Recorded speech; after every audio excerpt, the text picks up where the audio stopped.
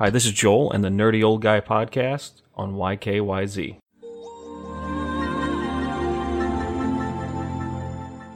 So the goal here, this morning on my first episode, was to give my first impressions of Final Fantasy VII Remake that I played a couple hours last night.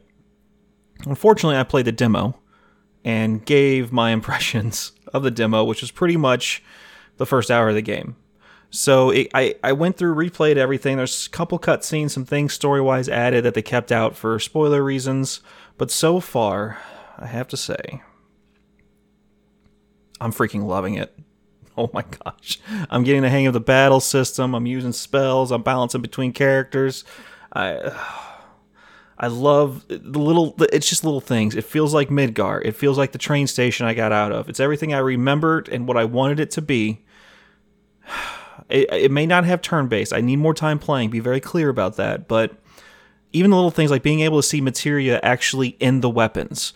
Those little added things that just makes this the future Final Fantasy VII. So far loving it. I have all weekend all off, which I'm going to play the heck out of. I'm actually going to try to beat it. But I'm wanting to hopefully come back and be this excited to go back to it again next time.